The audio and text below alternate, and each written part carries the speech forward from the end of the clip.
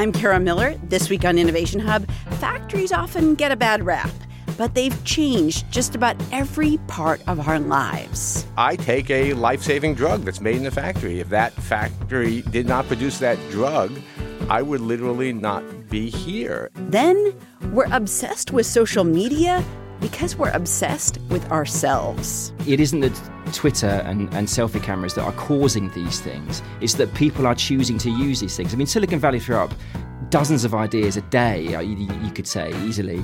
It's the people that choose which ones work. Plus, maybe perfection is overrated. I don't get writer's block the first time round because I'm not trying to aim for perfection. I'm just aiming to get something down. And I do this in research with a colleague of mine as well. We often say to ourselves, we're just going to do something. Anything. Doesn't matter. That's all coming up next on Innovation Hub.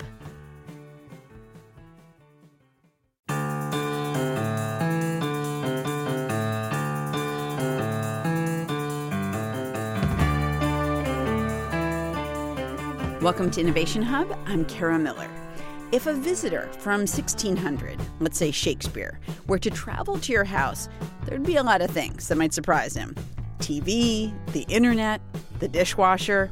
But what might be most surprising and most magical is that even if you're not the richest person in your area, you've probably got a lot of stuff. And that stuff seems so perfectly formed, and mostly it works quite well. The reason that you've got all that stuff can basically be summed up in one word: factories. In the course of human history, factories are pretty new, but they've changed our lives in ways we tend to forget about.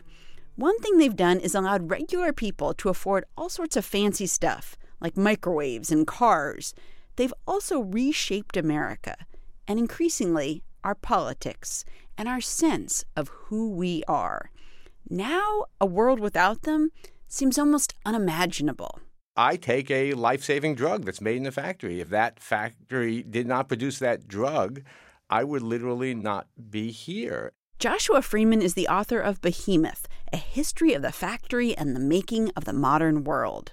And, I have to say it made me very alert to the dangers of chaos, because from, literally hundreds of millions of people, it's that immediate a connection. Freeman is a distinguished professor of history at Queens College in New York, and he says factories revolutionized America. And then fairly quickly, many of them left us. Now, political candidates promise to bring them back, though it's not clear whether that promise can be kept. In 1960, 24% of all workers worked in manufacturing. Today, 8%. And I think people would be shocked to think that change would happen. If the average person on the street in 1960 could not have foreseen the decline of the American factory, lots of average people on the street in 2018 remember, or at least imagine, the America of 1960.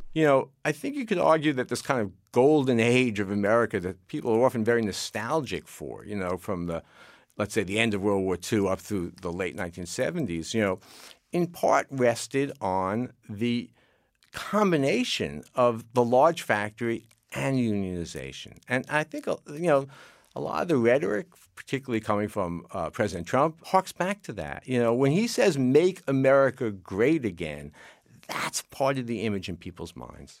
Increasing tariffs on foreign goods, which President Trump has actually advocated for decades, is part of an effort to deliver on a promise to reopen some of those closed plants that dot our country.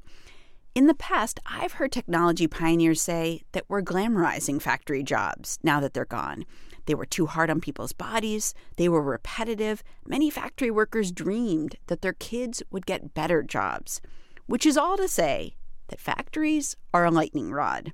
And Joshua Freeman acknowledges it's been like that for 300 years. The system emerges, and emerges quite quickly around 300 years ago. It sort of pops into existence, and there are just enormous efficiencies associated with the factory, with the coordination of production, the scale of production, and the application of external, non-human power to production. And you put those things together, and very rapidly you have this new model of how to make stuff. The first real factory, he says, was a silk factory started in 1721 in England. And as factories spread, tourists started showing up, like Robinson Crusoe author Daniel Defoe, and Charles Dickens, and the great romantic poet William Blake. But Blake was not super impressed. He called factories dark, satanic mills, partially because they polluted the environment. But there were other problems, too. Who were the workers in these early factories? The silk mills, the textile mills, many of them were children. And I'm not talking about, 17-year-olds. I'm talking about 5-year-olds and 8-year-olds. And their parents thought it was okay to send 5-year-olds to go work in factories? Well, sometimes it didn't have anything to do with their parents. They came from workhouses. They were abandoned kids. They were orphans. And the local governments that ran these workhouses contracted with these factories for these children to be – they were called apprentices, but they weren't being taught anything. They were just cheap labor. In other cases, parents were desperate. And a lot of defenders of the factory said, yeah, child labor is really bad, but child starvation is even worse. When factories made the leap to America, there were improvements in standardization and in scale. Factories changed the young country. Lots of teenage and 20-something women streamed out of farm country and went into cities for what they thought was an amazing new opportunity. And sometimes factory owners were really committed to the education and enrichment of their workers. Other times, though, as the author Herman Melville discovered, factories were dystopian places for these women. He goes visits this paper-making plant, which, by the way, is still there. I've been there. It's in Dalton, Massachusetts. Really? It's still there? It's still, Okay. Still producing That's paper, amazingly enough. And he sees them as, kind of ghostly, wan figures. And, he talks about how they're the extension of the machine. The machine controls them, not they controlling the machine. And he sees it, again, similar to Blake, as almost devilish, satanic, a kind of underworld. Pretty soon, factories were not the destination of choice for young American women. And by the mid-1800s, the massive buildings that powered America's economy turned to another source of cheap labor, immigrants, particularly Irish immigrants.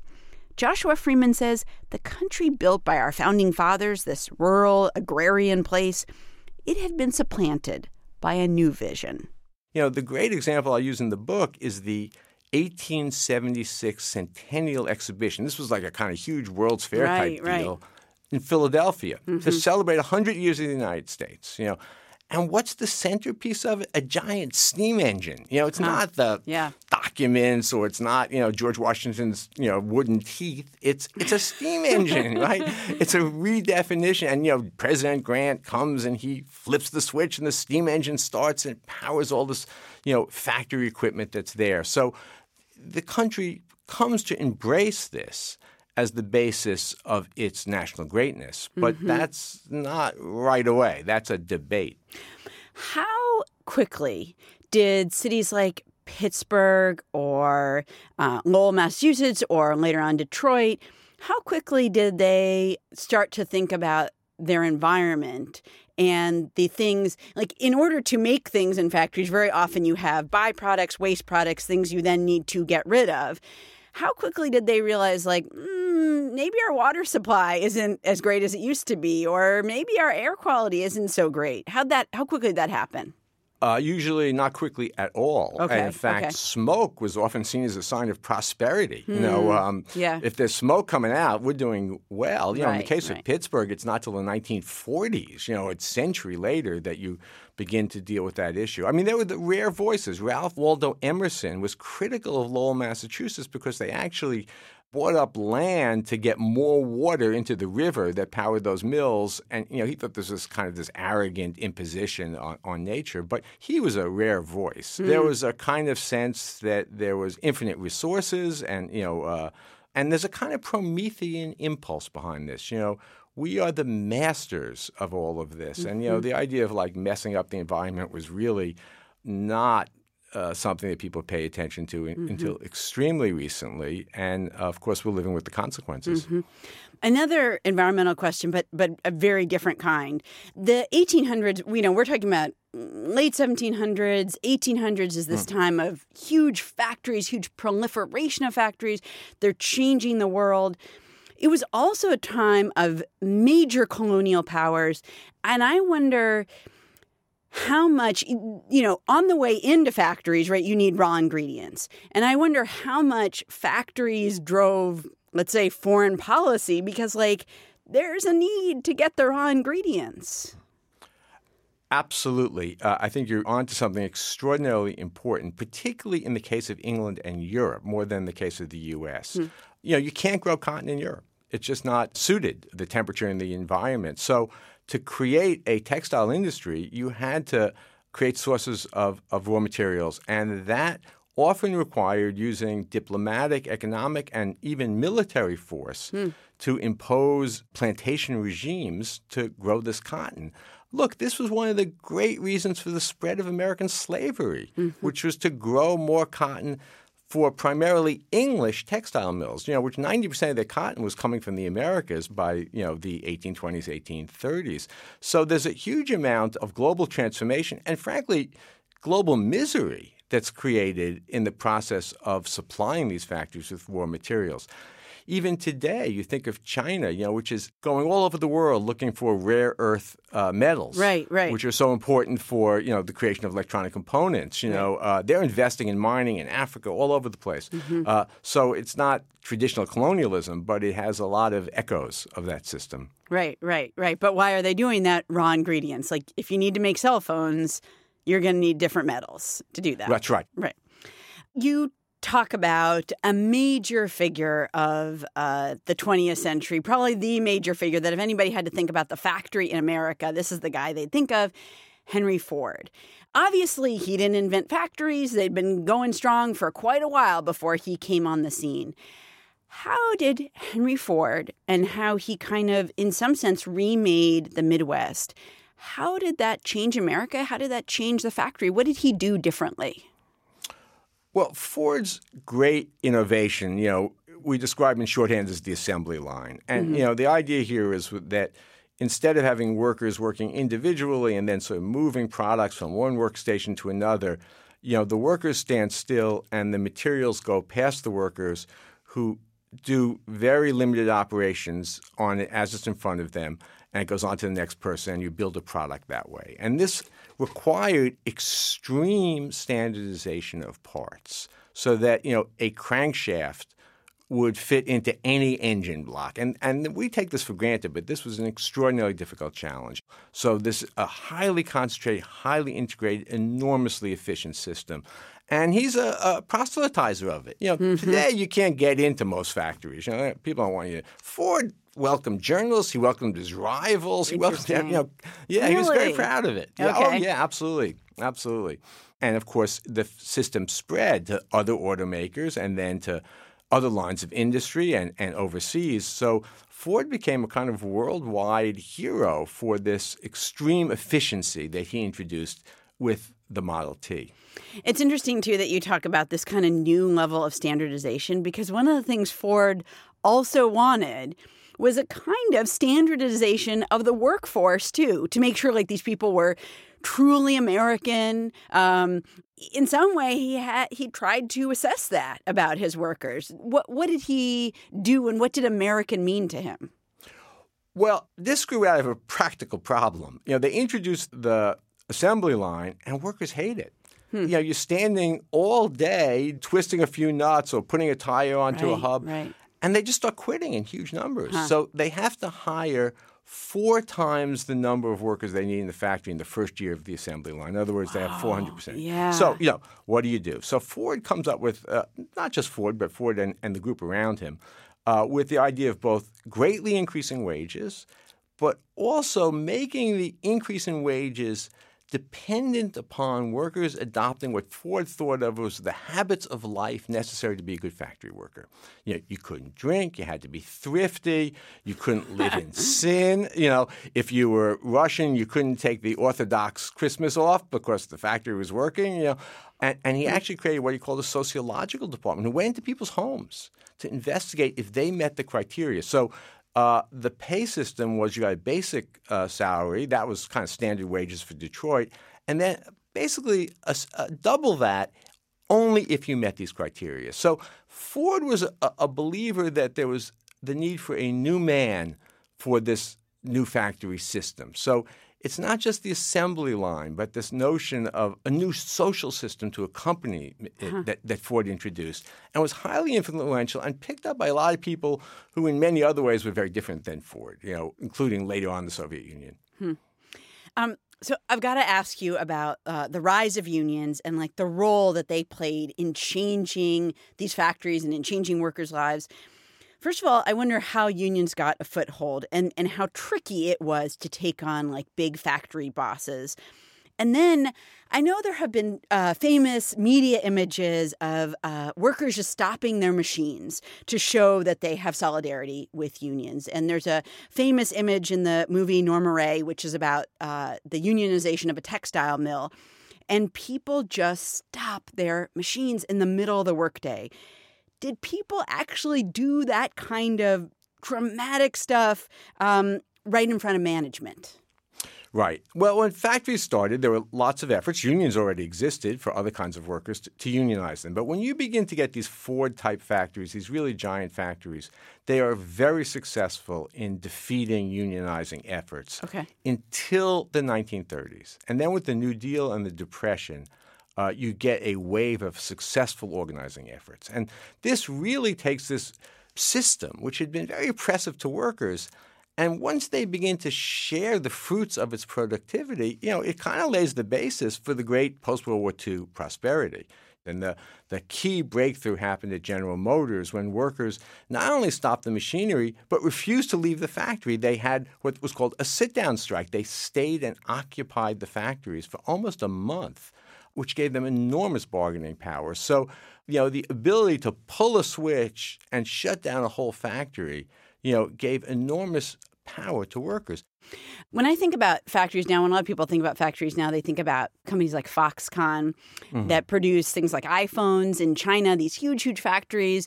I remember Foxconn putting in nets in their dormitories so people would not commit suicide. They would not jump out the window. They would be caught by a net. I remember a few years ago, one of the leaders of Foxconn said, we're going to try to bring in as many robots as we possibly can so we can take out as many people as we possibly can. What is the state of the factory now? And like, where does it go from here? Well, the largest factories in human history exist right now. And in fact, they're making things like your sneakers and your cell phone. And some of these factories have, you know, 200, 300,000 workers in a single factory complex. They're absolutely mind-boggling. Is this like in a single building, or it's a compound of buildings, or what? It's a compound. So, for example, the place I think you were referring to, which was called Foxconn City, which was in Shenzhen, China, it was, you know, it took about an hour to walk across, you know, the property. It had many different buildings in it. But it was one factory complex. It had dormitories, it had recreation facilities, as well as production facilities. And there are factories that large which continue to be built. Foxconn did introduce some robots, you know, in some factories, but it built factories that were even larger than that Foxconn City in the intervening years. So, you know, we globally are still at an all-time height of manufacturing. You know, globally, close to 30% of all workers work in manufacturing, and that's mostly factory work. Now, is that a peak, and are we going to start turning down? Possibly. A lot of people think that. They think automation will lead to that. But we are not in a post-industrial world. You know, we may be in a post-factory America, but we are not in a post-factory world. Joshua Freeman is the author of Behemoth, A History of the Factory and the Making of the Modern World. He's also a distinguished professor of history at Queens College. Joshua, thank you so much. This is great. My pleasure.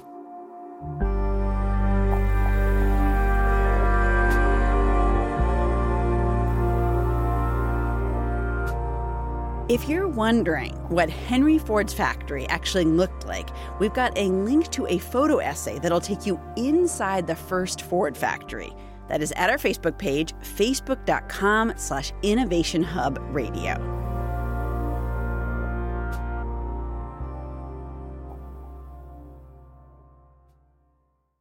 A lot of people strive to be great at what they do, at their jobs, at being a parent, at being a friend, a spouse. And you will hear people from time to time admit, I'm a perfectionist, or I've got to resist my perfectionist tendencies. Author Will Storr argues those tendencies are not incidental.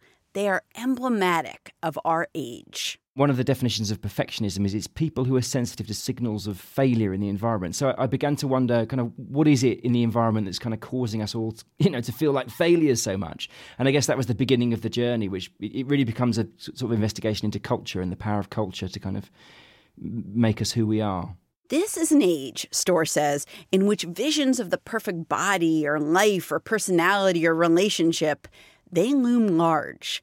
And we often hold ourselves responsible for both the good luck that befalls us and the grand successes that almost inevitably elude us. Individualism is amazing, but it's also dangerous. I mean, I think it's important not to sacralize it and become kind of almost religious in our thinking about defending individualism. It's also really dangerous because on the one hand, it's saying, yes, you're an individual, you have all this potential, go and just achieve your dreams and go for your life. You know, that's the great American message, and it's certainly spread around the West. But the underside of that is, if you don't succeed, and let's face it, the far more common story for most people is failure after failure after failure. We know the success is the exception. If you don't succeed and you don't become Beyonce and you don't become Michael Jordan, the individualism-ist idea points to this idea that it's your fault. You didn't want it badly enough. You didn't try hard enough. You didn't reach for your dreams with sufficient vigor. And that's when the problems start. Storr is the author of Selfie, How We Became Self-Obsessed and What It's Doing to Us. He says the problems range from eating disorders to depression to suicide. In America, the suicide rate has risen rapidly over the last couple of decades, and it now sits at a nearly 30-year high. And that is despite the massive use of antidepressants, which have skyrocketed in popularity since the early 1980s. 1 in 50 Americans took antidepressants in the early 80s. Now that number, 1 in 50, is closer to 1 in 9. In his book, Storr investigates the role of the self in culture and how it's changed over time, and how our increasing drive towards perfectionism has also made us increasingly self-focused. Because if you want to achieve your dreams, you've got to understand exactly where you come up short. He believes this is a moment unlike any other, but it may not be that way for the reasons that you think. For a moment, though, let's pull back. Why do we have these striving tendencies in the first place? Why do we focus so much on ourselves rather than on the group? Storr says, you've got to go back to ancient Greece. Aristotle believed that all things in nature were on this kind of natural path towards perfection, and human beings were part of that thing. And he argued that in order to achieve perfection, humans had to exist in this ennobled state of self-love, which is just extraordinarily modern thing to think. So, education and debate and reason become ways of achieving status in ancient Greece. What shaped this early individualism, some scholars argue, may have been something that was completely out of the Greeks' control: their landscape. There was a really interesting thing about the ecology of ancient Greece. So you couldn't be a farmer because the landscape is rocky and the soil's very poor. So in order to get along and get ahead, you had to be a small business person. You had to make, dry animal hides or make olive oil or be a fisherman and go out and start trading with each other. So basically, you've got to be a hustler. And so from this kind of very individualistic landscape come all these individualistic ideas. But of course, landscapes vary. So you had Aristotle wandering around ancient Greece talking about the individualist perfection. And then at the same time, you had Confucius going around in China. And China was completely the opposite. It's very isolated. It's a landscape of plains and low hills.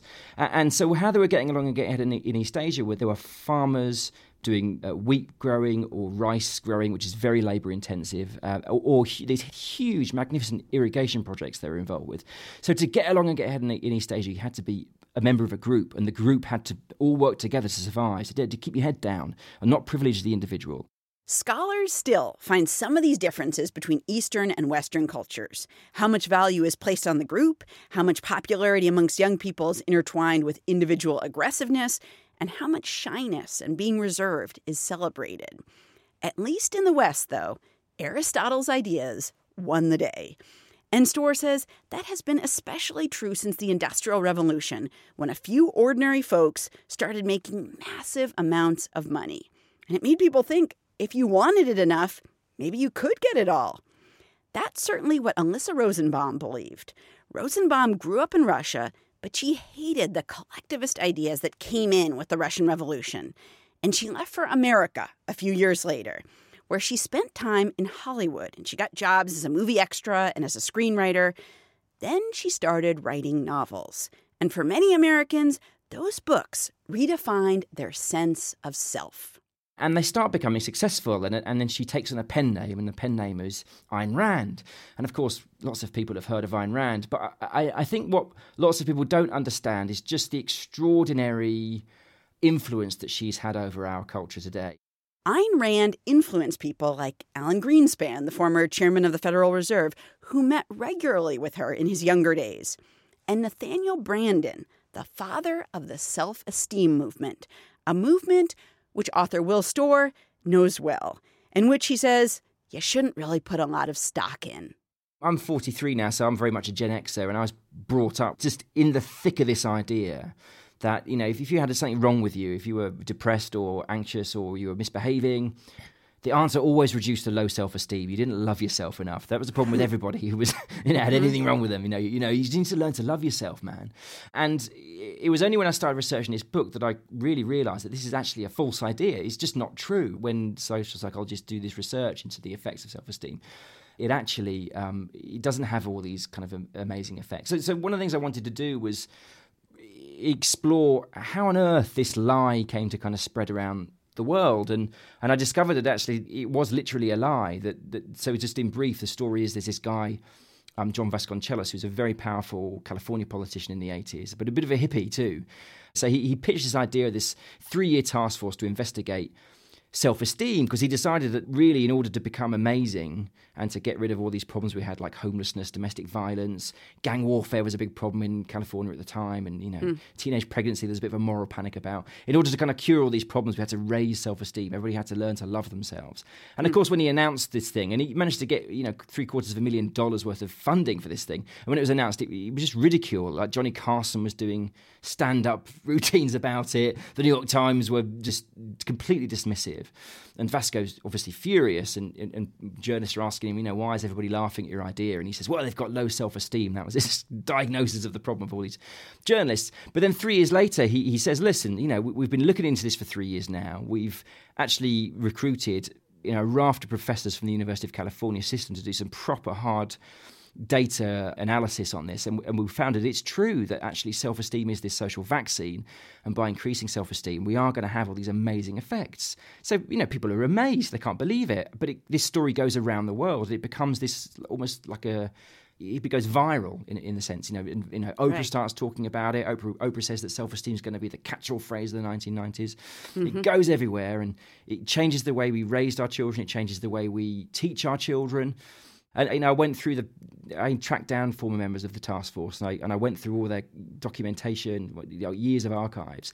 And what I found was something extraordinary, was that actually it was that Vasconcellos knew that this was untrue. It was a lie. And he when he told the world and the world's media that the science had backed up what he'd been saying, he was lying about that.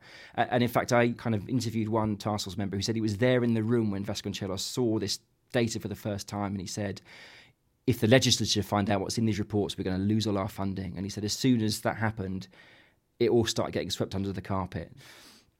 And, what you see in the psychological literature, Jean Twenge very famously did all these analyses of narcissism in young people. And, she's been attacked by lots of people who are kind of defensive of the millennial generation for claiming this. But I spend quite a lot of time in the book going through her data and also the arguments of her antagonists, and I really think that she's absolutely right on this, is that what you see, as soon as this self-esteem idea starts becoming widespread, rates in narcissism begin to wobble in young people. And then in the early 90s, they start going up, and they carry on going up and up and up through the 90s into the 2000s. And in fact, there was a very recent study from the University of Amsterdam, a big study. They actually worked with 500 different families, and they rated each family, each kind of parental style, and they measured the kind of self-esteem, narcissistic kind of levels in their children. And what they found was that in the parents that had a parental style, which they described as parental overpraise, right? So they were telling their children they're amazing and special and wonderful. Right. They saw rates in narcissism in their children rise every 6 months that they went to visit. So I think it's a really powerful thing. And of course, it would be amazing if it didn't have an effect. It changed our culture, as I'm sure everybody who lived through it can recognize. You're listening to Innovation Hub. I'm Kara Miller. I'm talking with Will Storr. He's the author of the book Selfie, How We Became Self-Obsessed and What It's Doing to Us.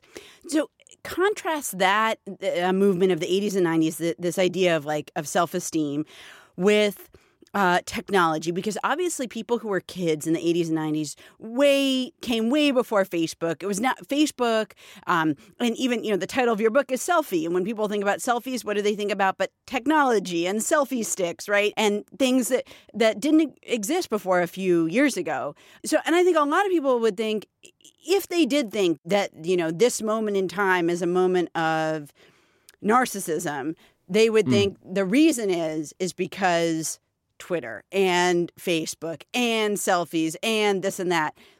Do you think we're off the mark on that, or is that true too? Yeah, I do, because Okay. I think that what you see very clearly is that it isn't that Twitter and selfie cameras that are causing these things. It's that people are choosing to use these things. I mean, Silicon Valley threw up dozens of ideas a day, you could say, easily.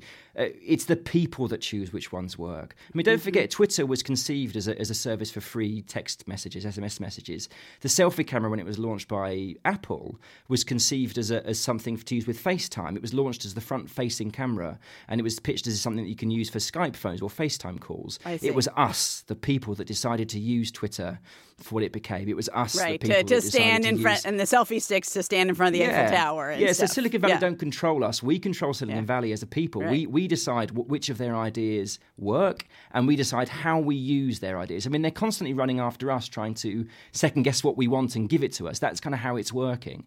And don't forget, with the timings things, the self-esteem movement, I think, informed a generation of parents. And so the millennials that almost the victims of all this. And so you do see this narcissism continuing to go up throughout, into the 21st century too. So that self-esteem movement has a long tail. I think it seems to be kind of leveling off now, though, the rise. But it's obviously higher than it was, but it stopped rising, I think, especially since the end of the financial crisis, which is quite interesting. But I don't think people have quite worked out why or how or what's quite going on in that data yet.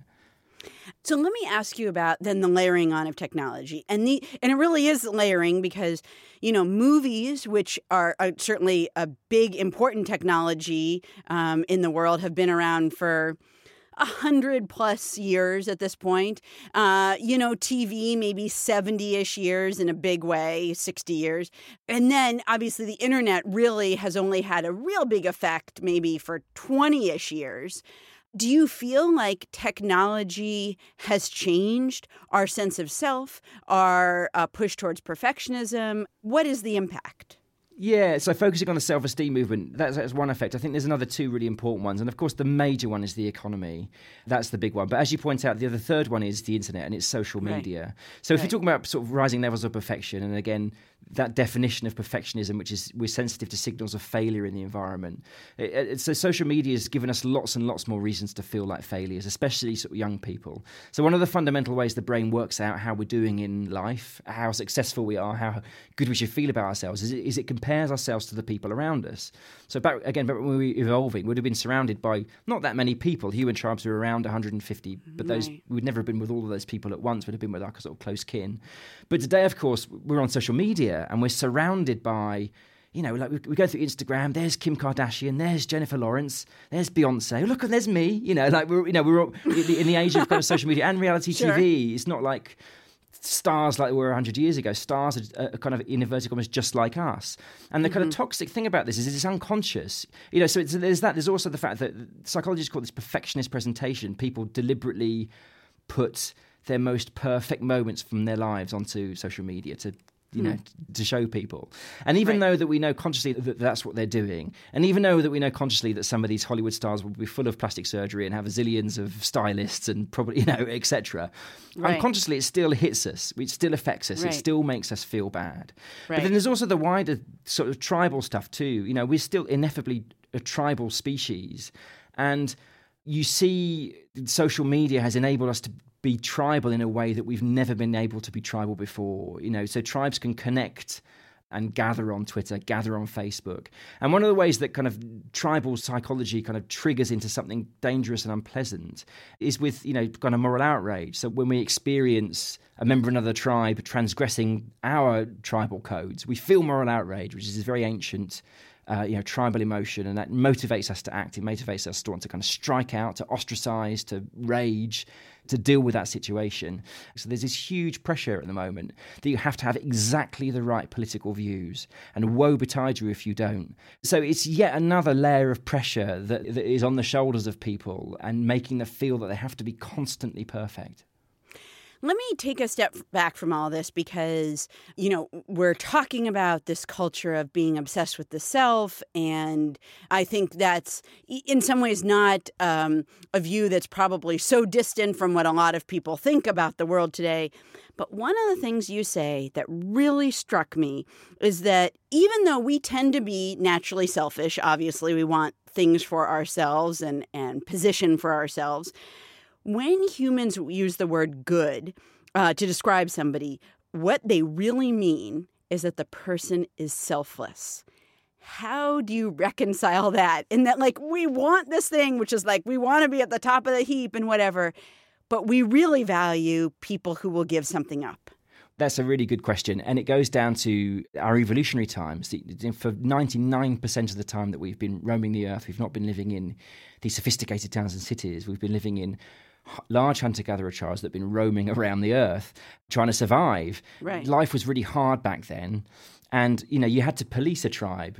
So how did we police a tribe back then? How did we control it and make sure that people were not being selfish? And so, one of the ways that we do it was with, we gossip, we'd tell stories about people.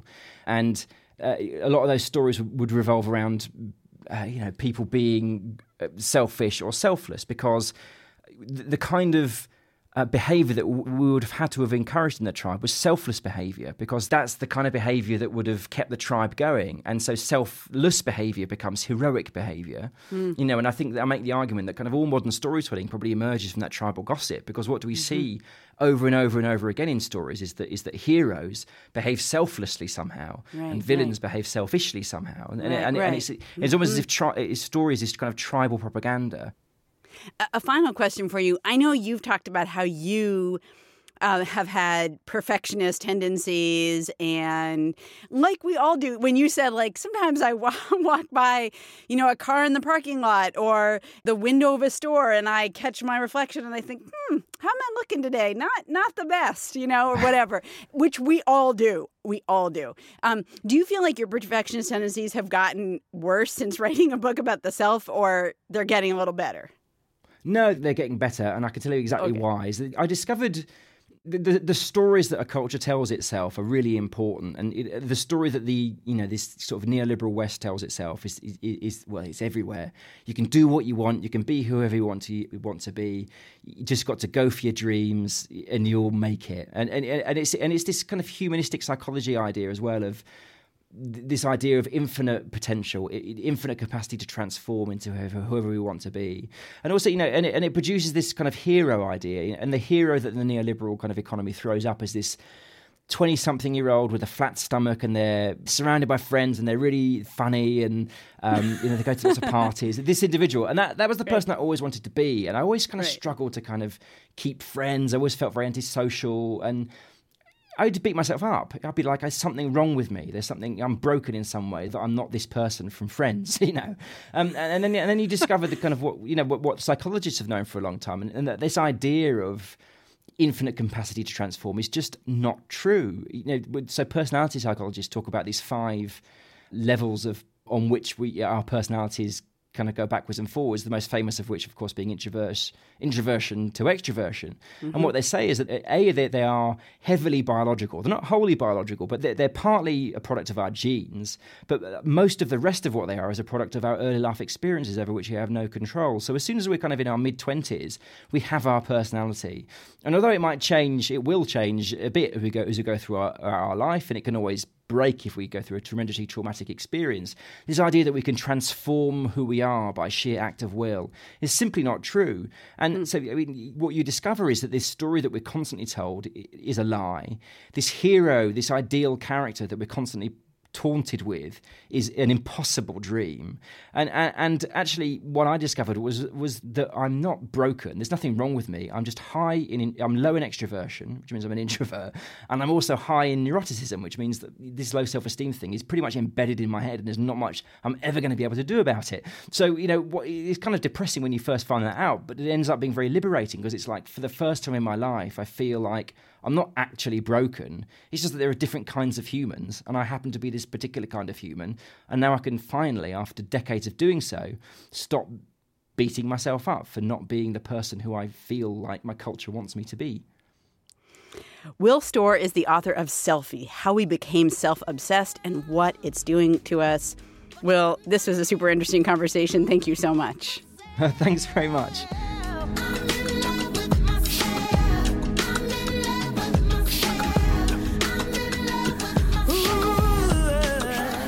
On our website, we've got a past interview that might interest you.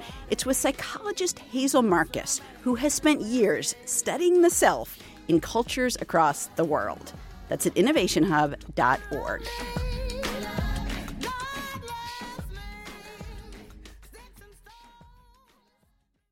Some people are perfectionists and some are not. I am definitely not a perfectionist when it comes to cleaning my house, but I am a little bit more of a stickler when it comes to grammar. Eugenia Chang is a mathematician who talks with us from time to time about how math intersects with life, and she says she's definitely not a perfectionist. But she admits that she often stays up late at night working on math or playing the piano or baking French macaroons. Chang writes the Everyday Math column in the Wall Street Journal, and she's the scientist in residence at the School of the Art Institute of Chicago. And she argues that even if you're tempted to, sacrifice a little bit of sleep to indulge those perfectionist tendencies, you can keep them in check. How? Chang says, just don't believe in perfection. What is perfection? Even. I don't think it exists, and so I don't think that we can even strive to achieve it, or at least that's why I don't, because I don't think that perfection exists. So where is the line? Like, how do you know how hard you should work on something and whether you should pay attention to every comma, which is something I always worried about. Is this little change worth making, or is it, it's not worth my time to make it? Oh, absolutely. And when I write slides, I make slides and I move words 0.1 of a point to the right because it really makes a difference. It does. It does make a difference. It makes a difference to me and how I feel. So my mother taught me from when I was very young about the law of diminishing returns. And that really stuck with me. And I recognize that many people don't have a mother who teaches them about the law of diminishing returns when they're about 6. But I decided that the key is not just the outcome by itself, but it's the ratio of outcome to effort.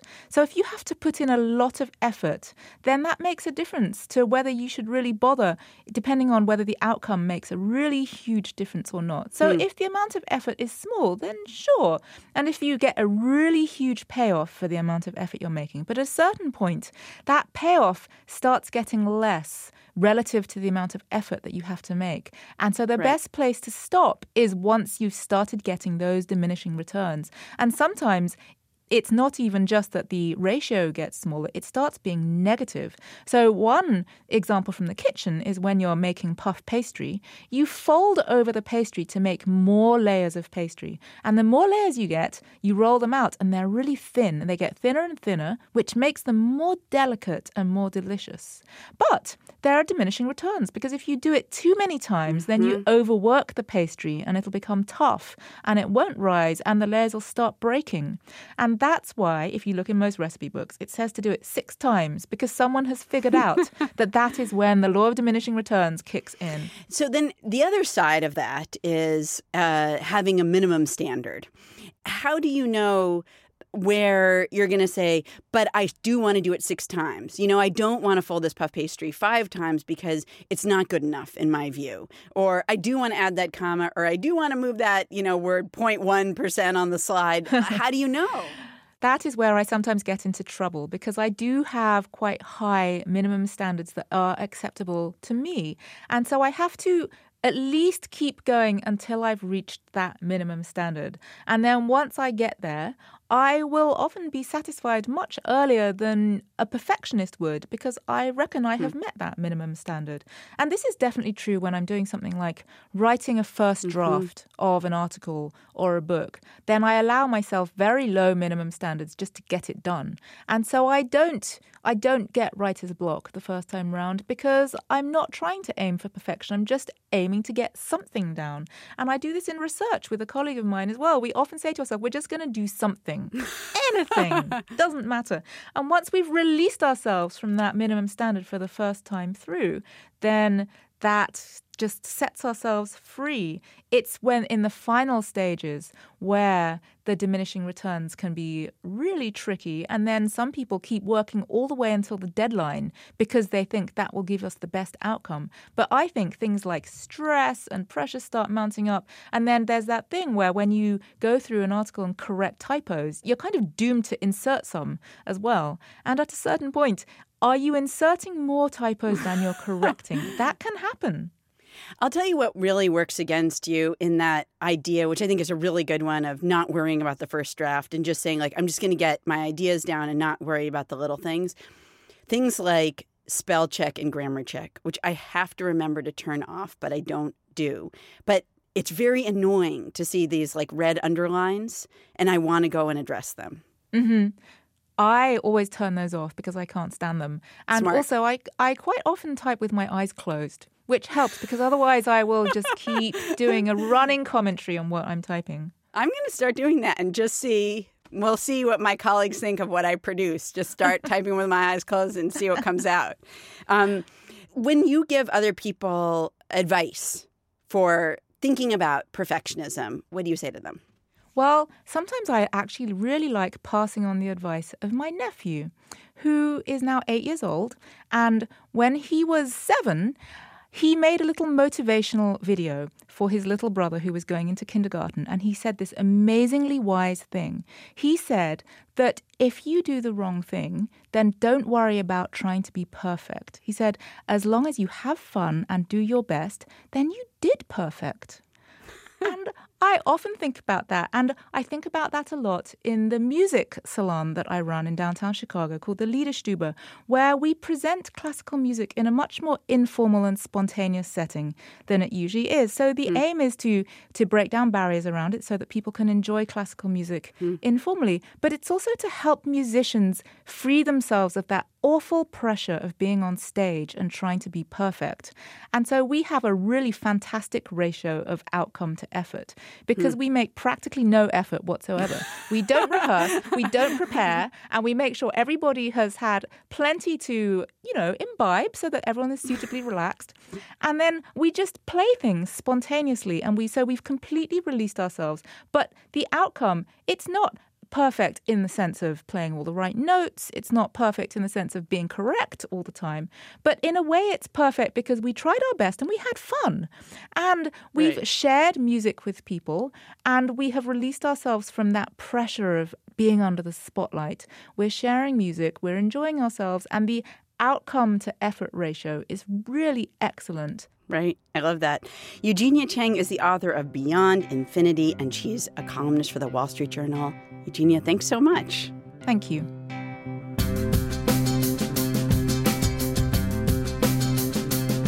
On our website, we've got another conversation with Eugenia Chang about averages. When should you use means versus medians? That's all at innovationhub.org.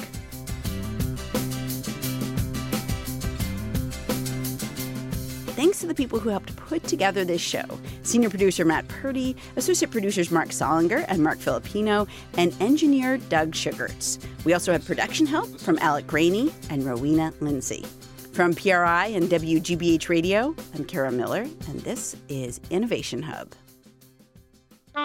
PRI, Public Radio International.